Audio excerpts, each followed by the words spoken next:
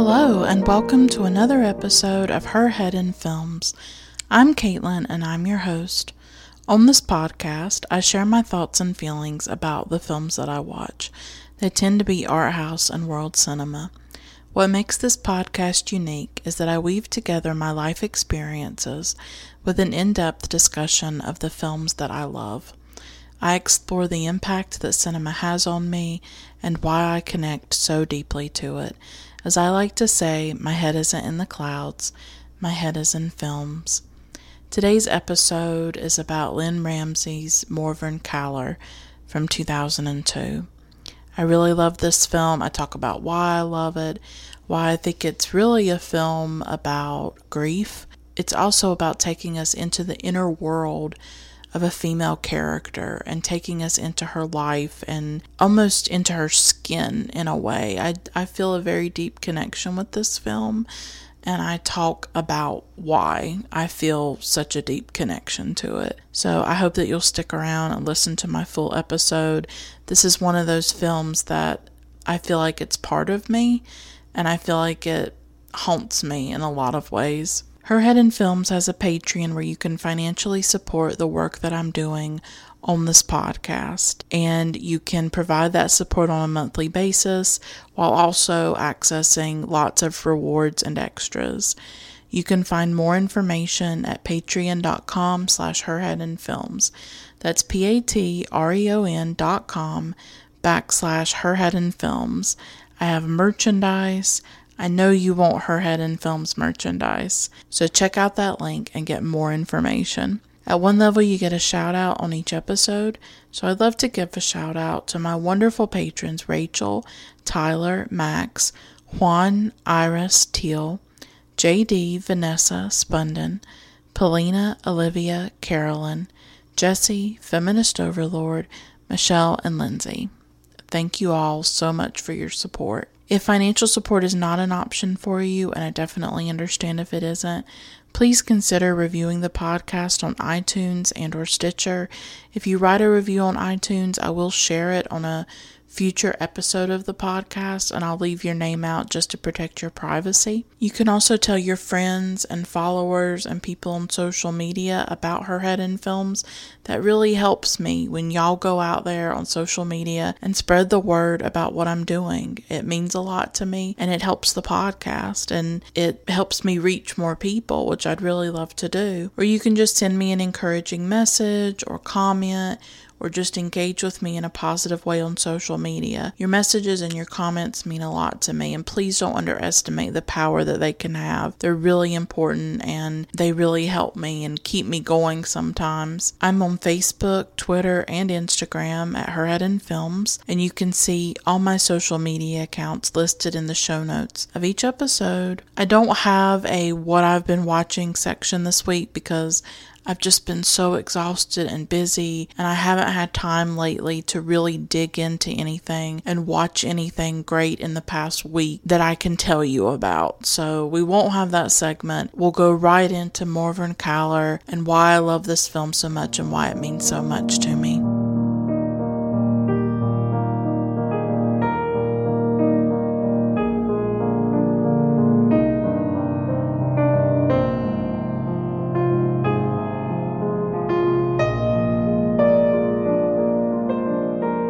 So I'm recording this episode the day after I rewatched Morvern Callar by Lynne Ramsay, and I want to capture some of my thoughts, my emotions.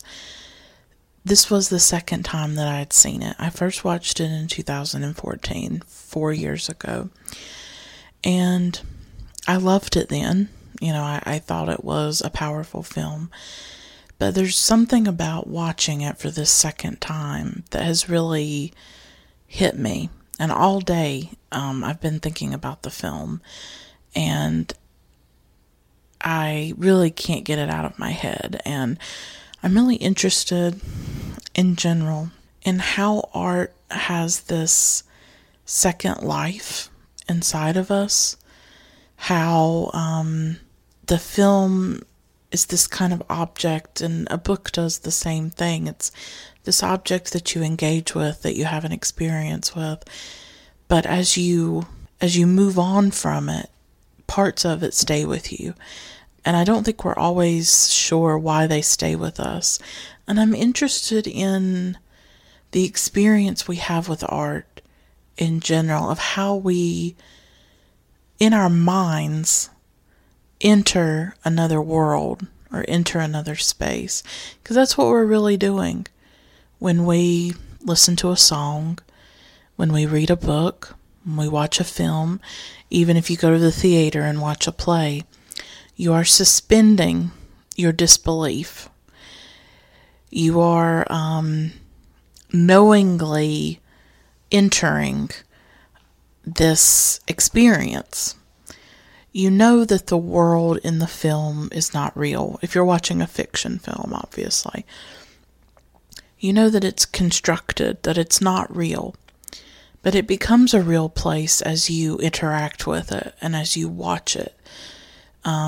Or as you read it through a book. And there are certain films that I want to live inside of. And I would say that Morvern Callar is that kind of film. It's the light in it. It's the look. I'm not sure I've ever seen a film quite so distinctive as this one.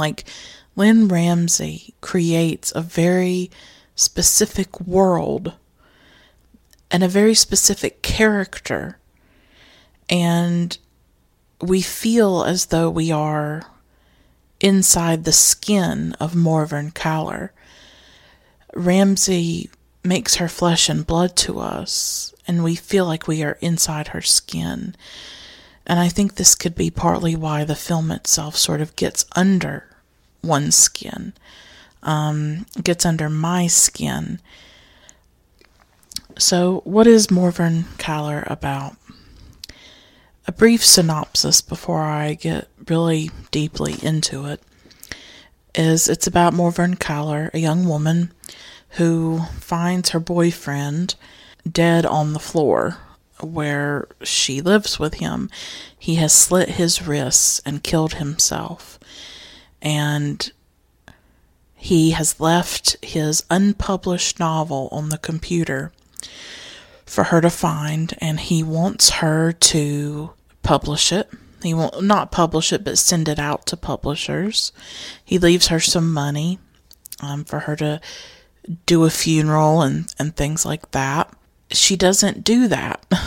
Instead, she puts her name on his novel and sends it out to publishers, and then she takes the money he left her and she goes on a holiday with her best friend, and that's pretty much the narrative. The book gets accepted by a publisher. She gets offered a large amount of money for it. She works at a supermarket, at a grocery store, and so this is really life-changing money for her. Not a lot happens in terms of the plot. That's not what this film is. This is not a thriller. This is not a suspenseful film. This is really a film about a woman who, I would argue, is grieving, is trying to cope with what she's gone through, with the trauma that she's gone through. She is confronting death probably for the first time in her life and doesn't quite know how to handle it. And this is definitely a film about grief, and I'm going to talk about that aspect of the film in a moment. But the film itself is based on a 1995 novel by Alan Warner, and it's set in Scotland. I don't know if I mentioned that. Morvern Callar is played by Samantha Morton. Samantha, just, to me, this is the performance of her career. I have not personally seen her in a lot of films. I've seen her in this one. I've seen her in Elizabeth, the Golden Age, where I think she played, I'm not sure who she played.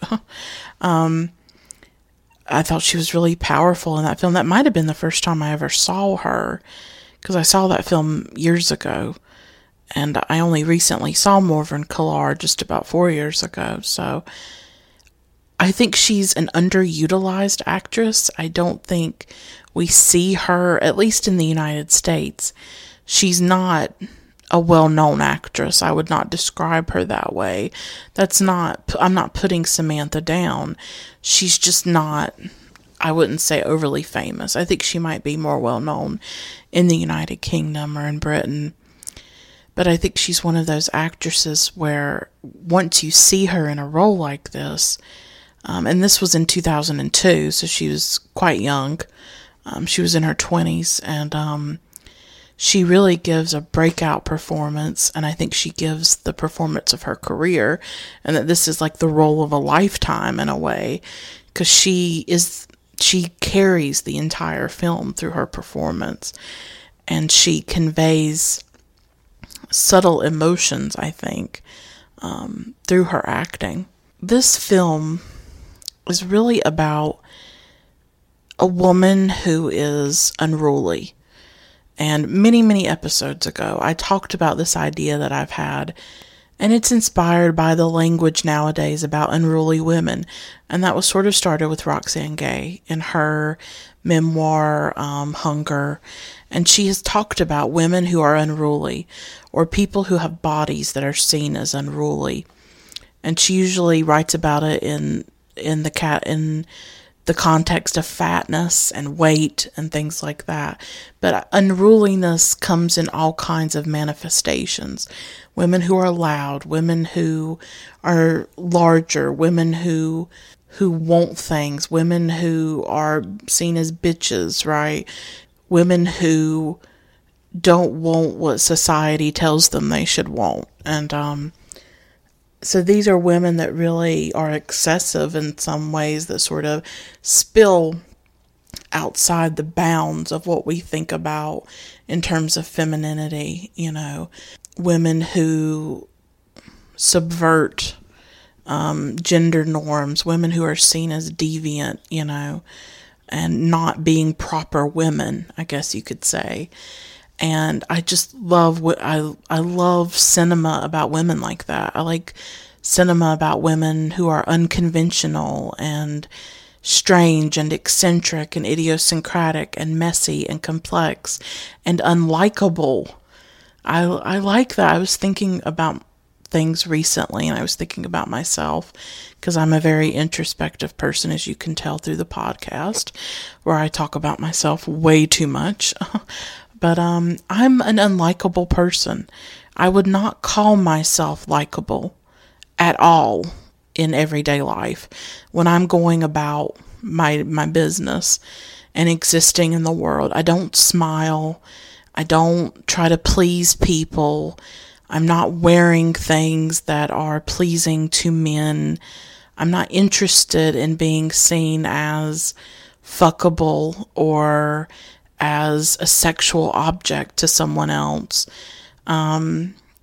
It's not of interest to me, and there are a lot of things about me that do defy gender norms, and I don't often feel like I am the right kind of woman, because I do have opinions and thoughts, and I am emotional, and it's weird when we think about women like we socialize them to be emotional, right? But our culture, especially here in the United States, can't actually handle emotion. We can't handle people who feel and who are sensitive, even if they are women. So you can actually get punished for that, I think, if you are a person who's emotional or feels things. So I'm really interested in this idea of a cinema of the unruly woman.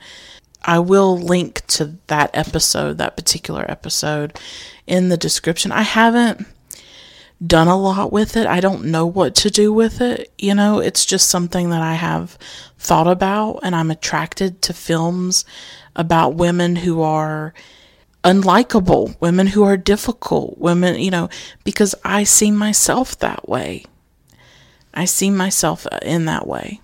And so I would put Morvern Callar in that category, is that I think this is a film about women who are spilling outside the bounds in a lot of ways. Women who are not reacting or not doing the things that you would expect. And that comes back to what I said about this film being about grief. Morvern does not react to her boyfriend's death the way that you would expect her to.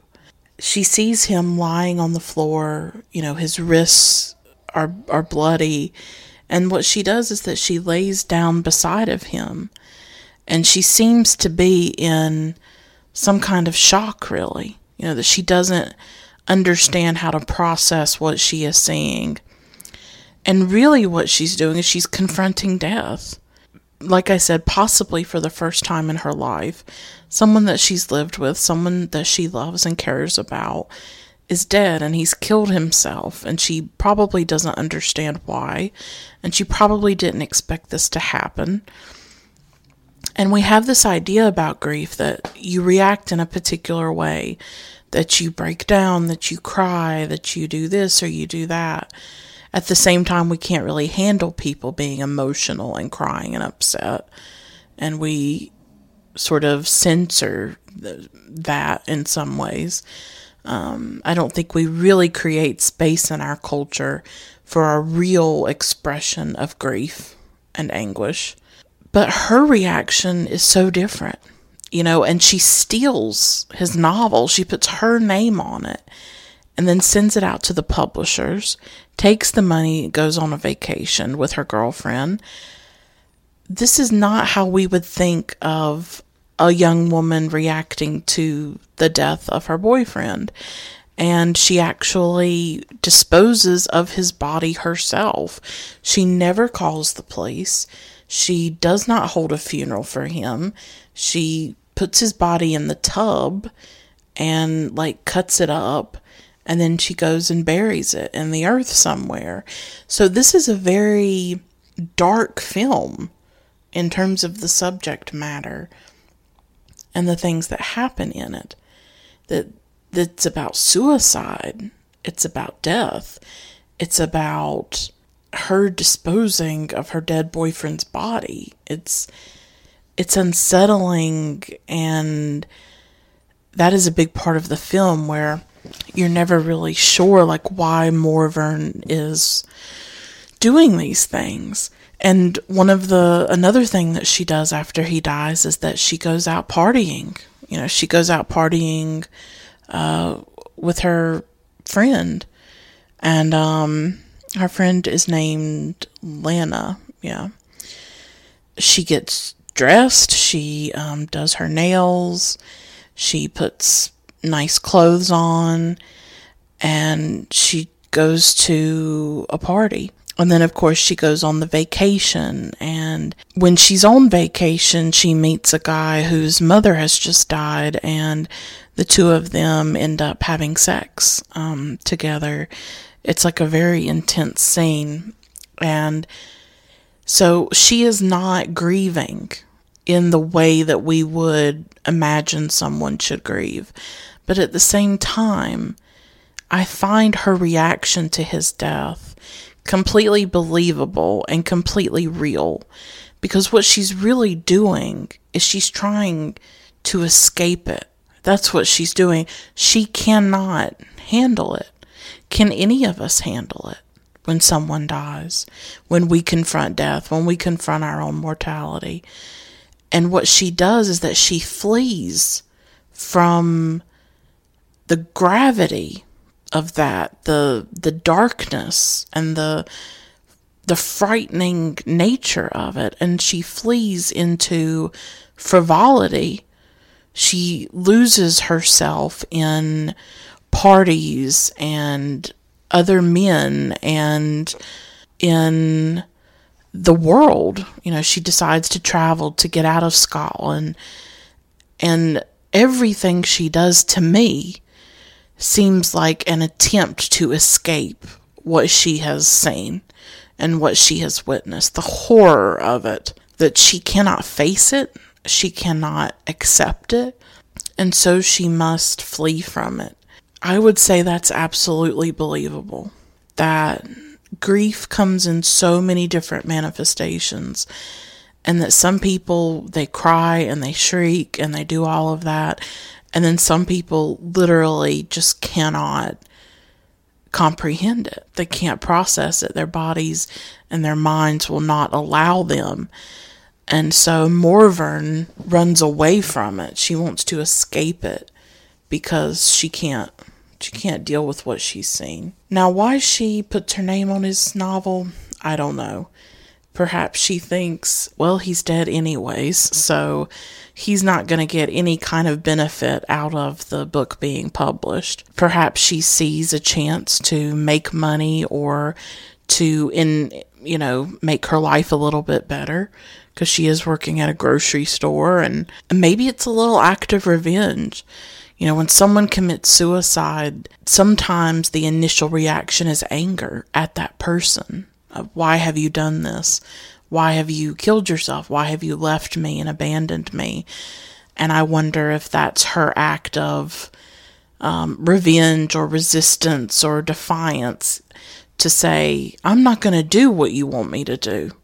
You left this note for me and gave me these instructions, but I'm going to do what I want to do. And so she puts her name on it. But at every turn, she is an unconventional person. She is an unruly person. And that's an important part of this film, that her and Lana, especially together, they are, outrageous at times. And they go to parties and they take their clothes off. And there's something very sublime about them in that way, that they are carefree and there is a freedom and a liberation about them. And I think Morvern she wants to feel alive. That's the sense that I got when she's doing these things, when she's doing the parties or having sex with the guy, or she's affirming her life. She's affirming that she is alive instead of dead, the way her boyfriend is. And yet she obviously understands the fragility of life, the precariousness of life, how easily it can be lost, how easily it can be thrown away. But there's also something very aimless about her, that she doesn't have a career. She doesn't have children. She doesn't seem to have much of a family. She is sort of drifting. She doesn't seem to have a particular goal or anything in life. Nothing that she's working towards. She just sort of exists. But I think she craves sensation and experience. And that is a really powerful part of this film for me, is how sensuous it is and how sensual it is. And the way that Lynne Ramsay locates us within Morvern's reality, within her world and in her bodily reality. This is a film about details. There is an intimacy about the film, a sensuousness about it, and it just comes in different moments. The way Lynne Ramsay shot this film, I don't know how she did it. Honestly, if I was a filmmaker, and I'm not, I have no desire to be a filmmaker. I have no ambitions to be a filmmaker. I'm just here to appreciate films. But if I made a film, this is the kind of film I would make. It would be about a woman who's unruly, and it would be sensual and sensuous. And I would say there's almost an eroticism about it. I can't quite explain it. I wouldn't say there's a lot of sex in the film, but it's an eroticism in terms of the sensuality of it and how the senses are centralized in the film. And it comes, like I said, in small moments. It's Morvern painting her nails red. That's a big motif throughout the film, is Morvern painting her nails. And you see her doing that, and she holds her hand up. Hands recur throughout the film sometimes. We see Morvern's hands. She's touching, when she lays down beside her boyfriend's body, she touches his back. When she's doing her nails, she holds her hands up. So that's a recurring image in the film. We see her in the bathtub at one point, and that's another sort of sensuous experience where she's just laying there in the tub and Samantha Morton, her performance, as I said, this is the performance of her career, I think, because she is how we enter Morven's skin and enter Morven's reality through her performance and the way she embodies this woman and brings her to life. And there's something about Samantha Morton's face, especially when she's in the tub, and her eyes. Her eyes are very different, Samantha Morton. I don't know how to explain them, but they're very expressive and a little bit haywire, and there's something kind of wild about them. Sometimes in the film she'll just sort of have this blank stare, and then other times she'll have this sort of mischievous sort of look in her eye. But when you see her in the tub, she's naked, she's stripped, she's raw, and you just feel the reality of her. You almost feel the shock that she's in, because this is shortly after she's discovered his body, and she just looks sort of numb in a way. And then she sort of, submerges her body in the water, and you can tell that she's just sort of lost, and she doesn't really know what to do. There's this scene where he gives her a mixtape, and I'm going to talk about the music a little later on, but I think the Christmas present, because this happens around Christmas when he kills himself, and it's very eerie and strange because his body is laying on the floor and the Christmas tree is up and the lights are blinking on and off. And the colors in this film this film has a mood and an atmosphere about it. And it was made in 2002, released in 2002. But it is set in the 90s. I consider it set in the 90s. The fashion indicates that it's in the 90s. There's this scene where her and, is Lana with her? I don't think Lana's with her at this point. But she's in this vehicle. She might be in Spain. And there's a girl in there, and she has these butterfly clips in her hair. And butterfly clips were all the rage in the 90s. So there's a lot of fashion indications that we are in the 90s. Although some of the music is from 2000. There's a song by Broadcast in particular that is from 2000. But for me, I locate this film in the 90s, and it feels that way. And the colors of it are just, I don't have a word for it. How do you describe color? I don't know. There's a glow about these colors. There's a richness, there's a depth, but there's also a darkness about them too, because there's a darkness about the film. This is not a really bright film. A lot of the scenes take place in sort of interiors that don't have a lot of light to them. There's just the Christmas tree, or there's the glow of the computer, or it's nighttime, when Morven goes to the different clubs and dances and stuff, and within those clubs they're very dark, and so the lighting is dark at times, but there's this richness to it too. I don't know, of any film I've seen, this one in particular has such a strong 90s feel. It captured the feeling and the mood of the 1990s in a way that I don't think a lot of films do, even films made in the 1990s. But he gives her a mixtape, and there's this wonderful scene, and I really love it. And this is another scene where we get inside Morven's reality, and there's this intimacy, because there's a lot of close-ups in this film too.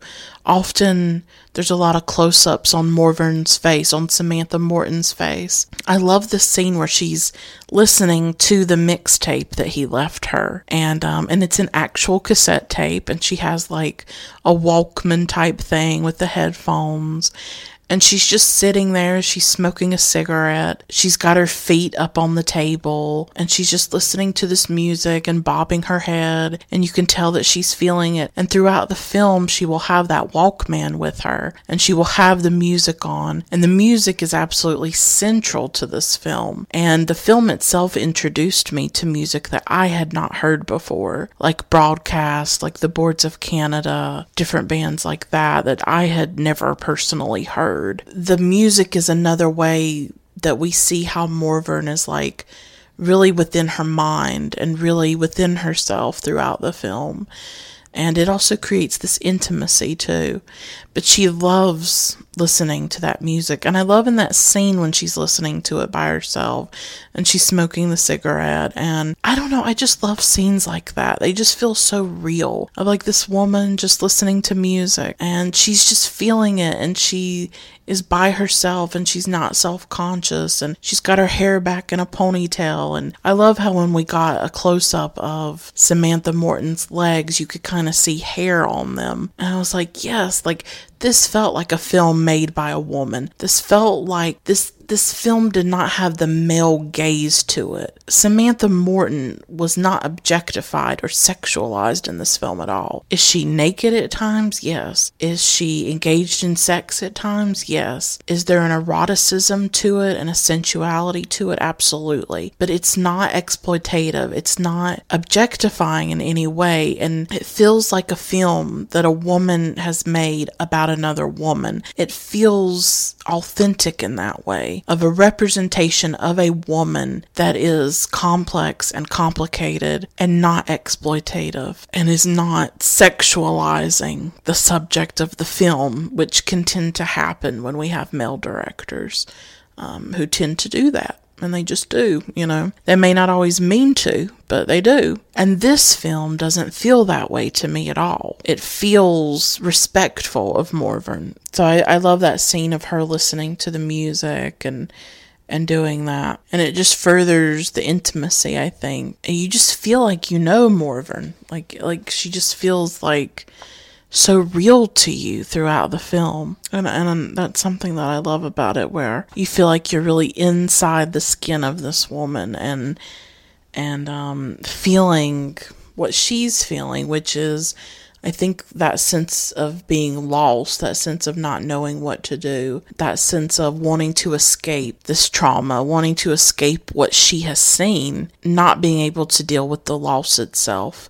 Because I think it's just probably too painful. But at the same time, I don't want to, make her out to be some kind of victim, or she's not that kind of character. She's a very strong character. She seems to have a sense of herself and a sense of what she wants to do. There's something a bit dangerous about her. There's something a bit off about her in the way that she takes credit for the novel and what she does in terms of all that, the way she cuts him up and buries him. So this is a character who dangerous in a way, who is different, who you don't totally know what to make of her. And that's okay.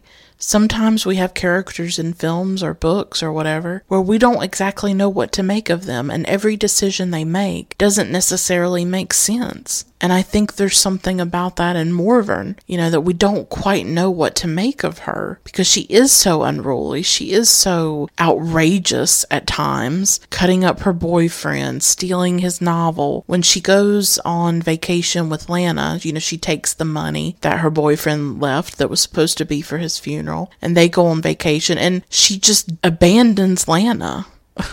Like, the two of them sort of get lost on this road and they go to sleep, and then the next morning Morvern just leaves her. We don't know how Lana's gonna get back to Scotland or anything like that. We have no idea, really. So she's really outrageous in a way, but there's something about that that's really amazing, I think, to see a woman like that. But she also really values her friendship with Lana, and that was a really special part of the film too, is that this film is not about romance. This film is not about men. It's not about that. It's really more about Morvern and Lana, and it's about her friendship with Lana and them spending time together and their antics. And I think it sort of probably, if you're a woman, reminds you of crazy times you might have had with your best friend, your best female friend, and the things that you might have done when you were younger, especially. And there's that youthfulness and that carefree quality about their friendship. It's sort of immature in a way too. They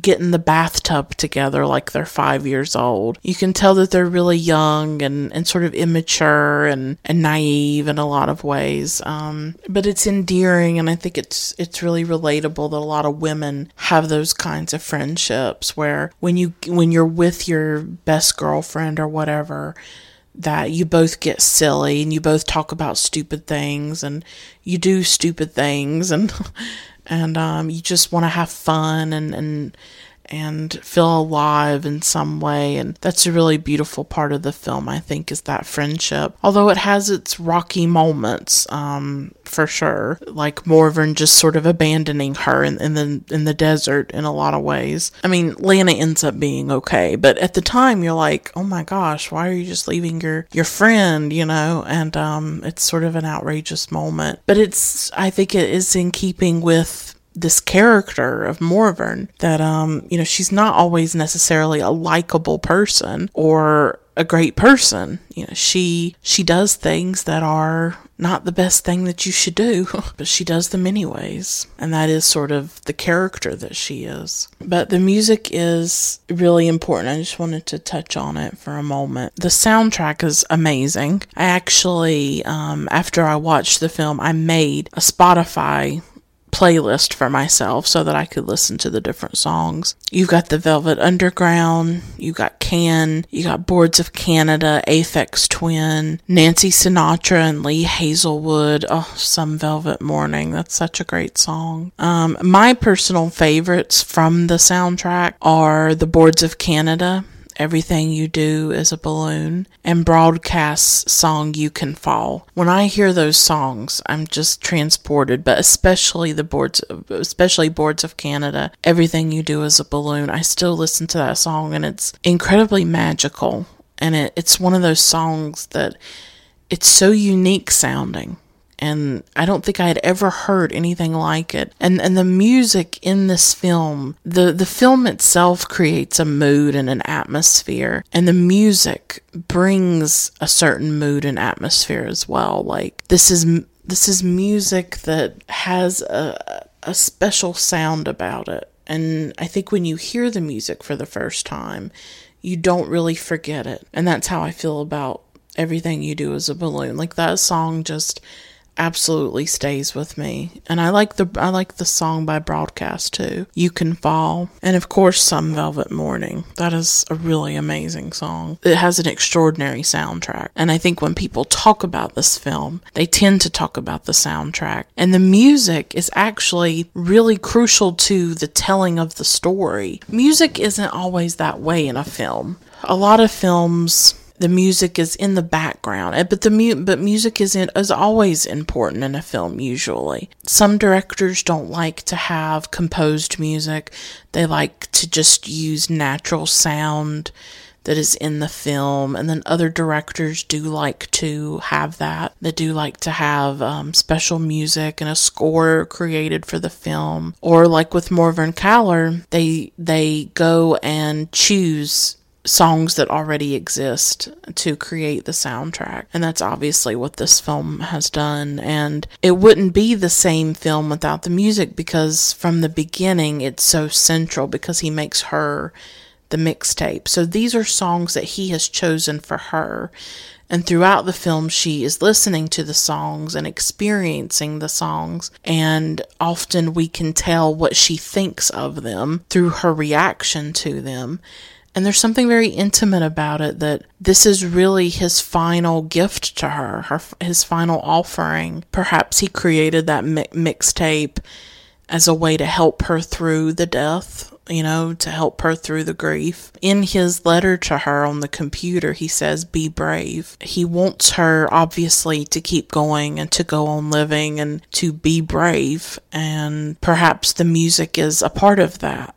It's a way for him to communicate with her, even though he is gone. And she takes that Walkman everywhere she goes. Whether she goes to a club or whether she goes on vacation, it's in her suitcase. She listens to that mixtape constantly. It becomes part of her. in a lot of ways. Morvern as a character cannot be separated from this music. It literally, it's the soundtrack of the film, but it literally becomes the soundtrack of her life, especially after she loses him. And perhaps it does help her deal with her grief. What's interesting about this film is that it really denies us any kind of emotional catharsis. We never really see Morvern break down. We don't see her cry. We don't get any of that you would expect. Because some films, they can have that distance and they can be withdrawn in a way or show a character who's withdrawn, but usually there will be some kind of catharsis, some kind of emotional release, where the valve is opened and something comes out. We don't get that with Morvern. We don't fully understand her ever in this film. She is, like all of us, unknowable, and not every decision she makes has a point to it or has a deeper meaning. I think in a lot of ways she is trying to escape death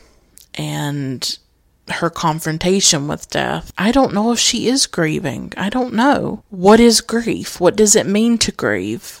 How do we know we're grieving? I don't know if these are things that we can define necessarily or quantify. I guess there's just living and surviving and doing the best that you can. But I would say maybe to an extent she could be in shock somewhat. That can definitely happen after you lose somebody, that you just go into this shock. Maybe that's what's happened to her too, but I think she really wants to live. And I think she wants to escape her life. And his selling the book is a way for her to do that, because they offer her £100,000 for the novel. So it was obviously very well written. And she's amazed at that figure and at that number. You can tell she didn't expect that at all. She sees it as an opportunity to escape. She can take that £100,000 and maybe create a new life somewhere else.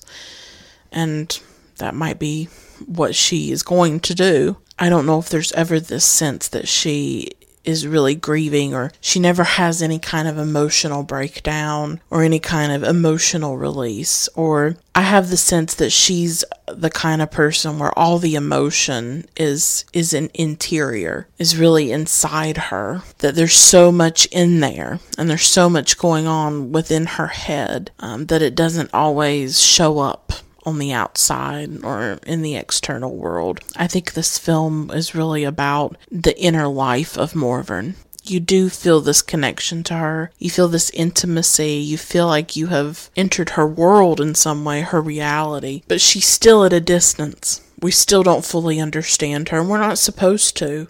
She still remains very unknowable. She's just that kind of character where you'll never fully understand her or comprehend her or be able to pin her down. But she's such a compelling character and an unforgettable character, and I related to her a lot. That sense of wanting to escape mortality and death and loss, just wanting to lose herself, wanting to feel alive, wanting to do things that make her feel alive. That's such an important part of the film. The sensuousness of it, the sensuality, I think. It's a gutsy film. I think Morvern is a gutsy person. She does what she wants to do, puts her name on that novel. She has sex with who she wants to have sex with. She owns her life. She owns her body. She wants to go on vacation. She goes on vacation and she just goes. She's active. She's assertive. I think she is brave and ferocious, and she's really the opposite of me. When I've gone through grief, when I've lost people, like I've talked about on the podcast a lot, I talk about grief all the time, too much, really too much. I withered, I was shattered, I was broken. I struggled to cope, and I still struggle to cope with grief and with the things that I've lost and the people that I've lost. And Morvern is so different from me. It's almost like she starts to take control of her life, and she's not going to let his suicide or his death hold her back or keep her from doing what she wants to do. It sort of is a catalyst for her to really reinvent herself and to change her life and, to steal his novel and get the money for it and to really create her life in a new way almost. She goes to clubs and she travels and she's just someone who, she isn't afraid of anything. She seems very fearless and very, just strong and strong-willed in particular, and I really love that about her too, that she's a powerful character, and the way that Samantha plays her is very powerful. Watching this film for the second time, I just thought it was even better.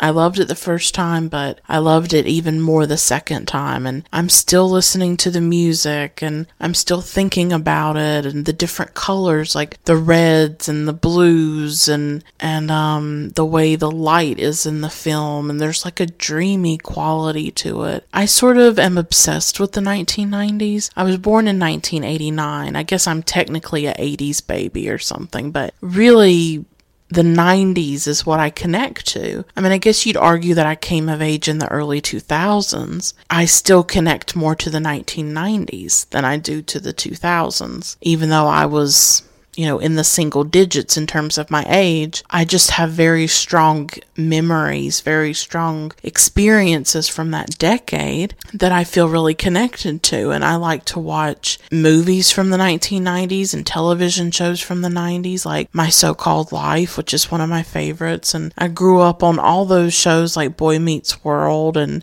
Family Matters and all those shows.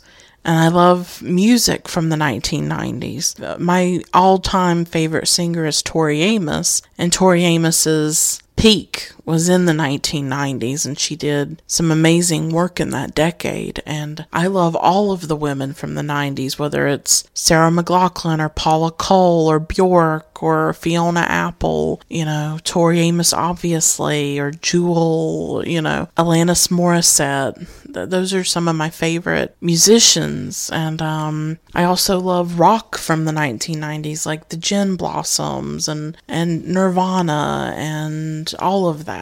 All of the kind of different rock that was in that era, like Pearl Jam and Soundgarden. I love the richness of the music. I love the fashion. Women's fashion in the 1990s was the best, I think. Butterfly clips and chokers and dark lipstick and I love it. And we have amazing, wonderful fashion in Morvern Callar. It really captures that beautiful fashion that women had in the 1990s.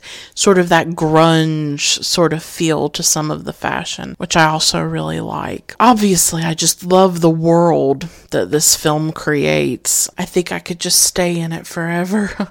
And I've just been thinking about it ever since I watched it. And I think my admiration for the film has really grown a lot more since the first viewing. With this second viewing, it's just like intensified my love for the film, because this really is about a woman who is, I think, trying to escape death and trying to escape what she has experienced and what she has had to confront through her boyfriend's suicide. And she's trying to do things, I think, that make her feel alive, and she is connected to her body and connected to what it feels like. You just feel what she feels in a way as she's smoking that cigarette, and you can feel that almost, or when she's soaking in the tub, and you can just feel that.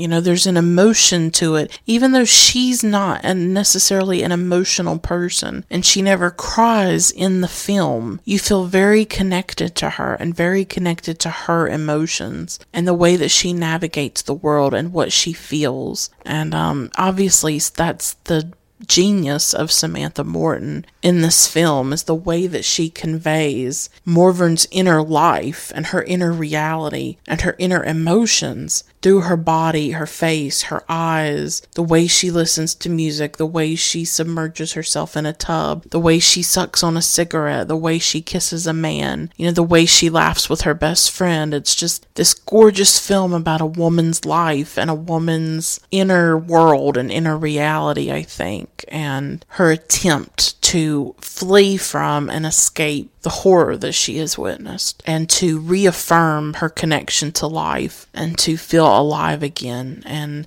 to really soak life into her body. And I love these scenes when she's just looking out the window, or she like puts her head at the window so that she can feel the wind on her face. And there's just all these little moments throughout the film where she is sort of basking in life and basking in sensation. It's such an extraordinary performance. She's just so real to me, this character. Like, I know she's not real, but she feels that way to me. You know, she's just so beautiful. Like, Samantha Morton is gorgeous in this film. There's no denying it. And she's just captivating and riveting to watch on screen, even when she's not even doing that much. She's just, there's that intimacy, but there's a distance too. It's like you can never fully know someone. And of course, you can never fully know a character. So Morvern, she's close, and you seem to feel her emotions in that inner world, but she's also very distant from you, because you don't fully understand some of the stuff that she does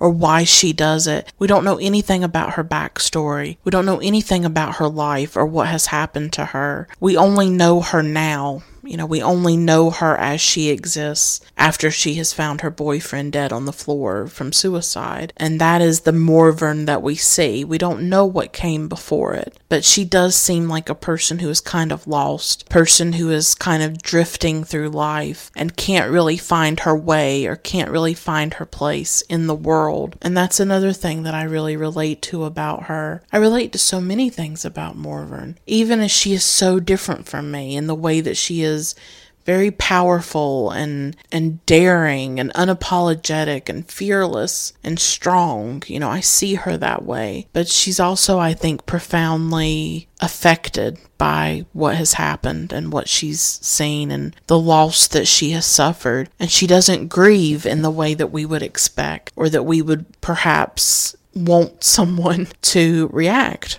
She really is deviant in that way. She really deviates from those expectations, and she lives her life in a different way, and she chooses to grieve or to cope with loss in a different way. But really, she's coping with it the only way that she knows how, and I actually think she's coping with it in a very human way, in a very relatable way, in trying to lose herself, whether it's in these clubs, whether it's sex with a man, or going to parties and, you know, doing crazy things with Lana. She's very human in that way, where she's just trying to lose herself. She's just trying to escape into something else so that she doesn't have to think about what has happened or think about what she's lost. And there's just something really heartbreaking about that, but so human and relatable. This really is about a woman struggling to cope with that, and we're just coping with it in the way that she wants to, in the way that she chooses to cope with it, even though it may not make a lot of sense to the viewer, you know, or the viewer may question why she's doing things like that. I think most people would have called the police, you know, if they found their boyfriend dead on the floor of a suicide. But we don't know what she's gone through before this point that makes her make the decisions that she does, and why she didn't call the police and why she chose to do certain things that she does. So that's the mystery of the film. She is a mystery in a lot of ways, even as she feels so real, even as you feel like you're under her skin or inside her skin to some extent. She still remains a mystery. Like all of us are a mystery. You know, all of us are so different and individual, and we react to things differently and cope differently. And so she's flawed and complex and human and mysterious and incomprehensible, and you know, she's all those things. So this is one of the most extraordinary films about a woman, I think, about a multi-layered, multi-dimensional, complex, contradictory woman. It's just extraordinary in that way. It really is. This is just one of those films that, like, you will never forget. You know, it gets under your skin. It becomes part of you, and that's how I feel Like, I feel like Morvern is like part of me in a lot of ways, and like I can't let her go. I don't want to let her go because she's just so important to me. I think she really is, and I think I'll be thinking about this film for days and weeks and years, and I think there are parts of it that will definitely just always stay with me. Well, I will stop here. Thank you so much for listening. Until next time, keep watching great films. Bye for now.